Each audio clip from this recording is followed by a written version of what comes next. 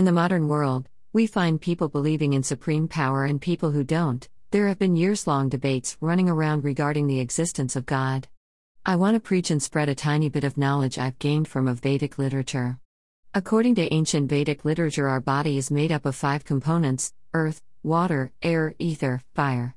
And the sole Holy Spirit of God resides within us, who is the driver of our body. When a person dies, the body decomposes into those 5 aspects, a person having all organs but simply can't function as the spirit within him/her has left the body, although the soul remains immortal. However, all our life we are fascinated by this materialistic world that we always tend to cater to the needs of the body and ignore the Spirit of God which drives our human body, which is also an important factor to consider. Thus, a human should always follow his/her religious values to offer gratitude to the Supreme Personality of God which resides within us, in order to create mental balance.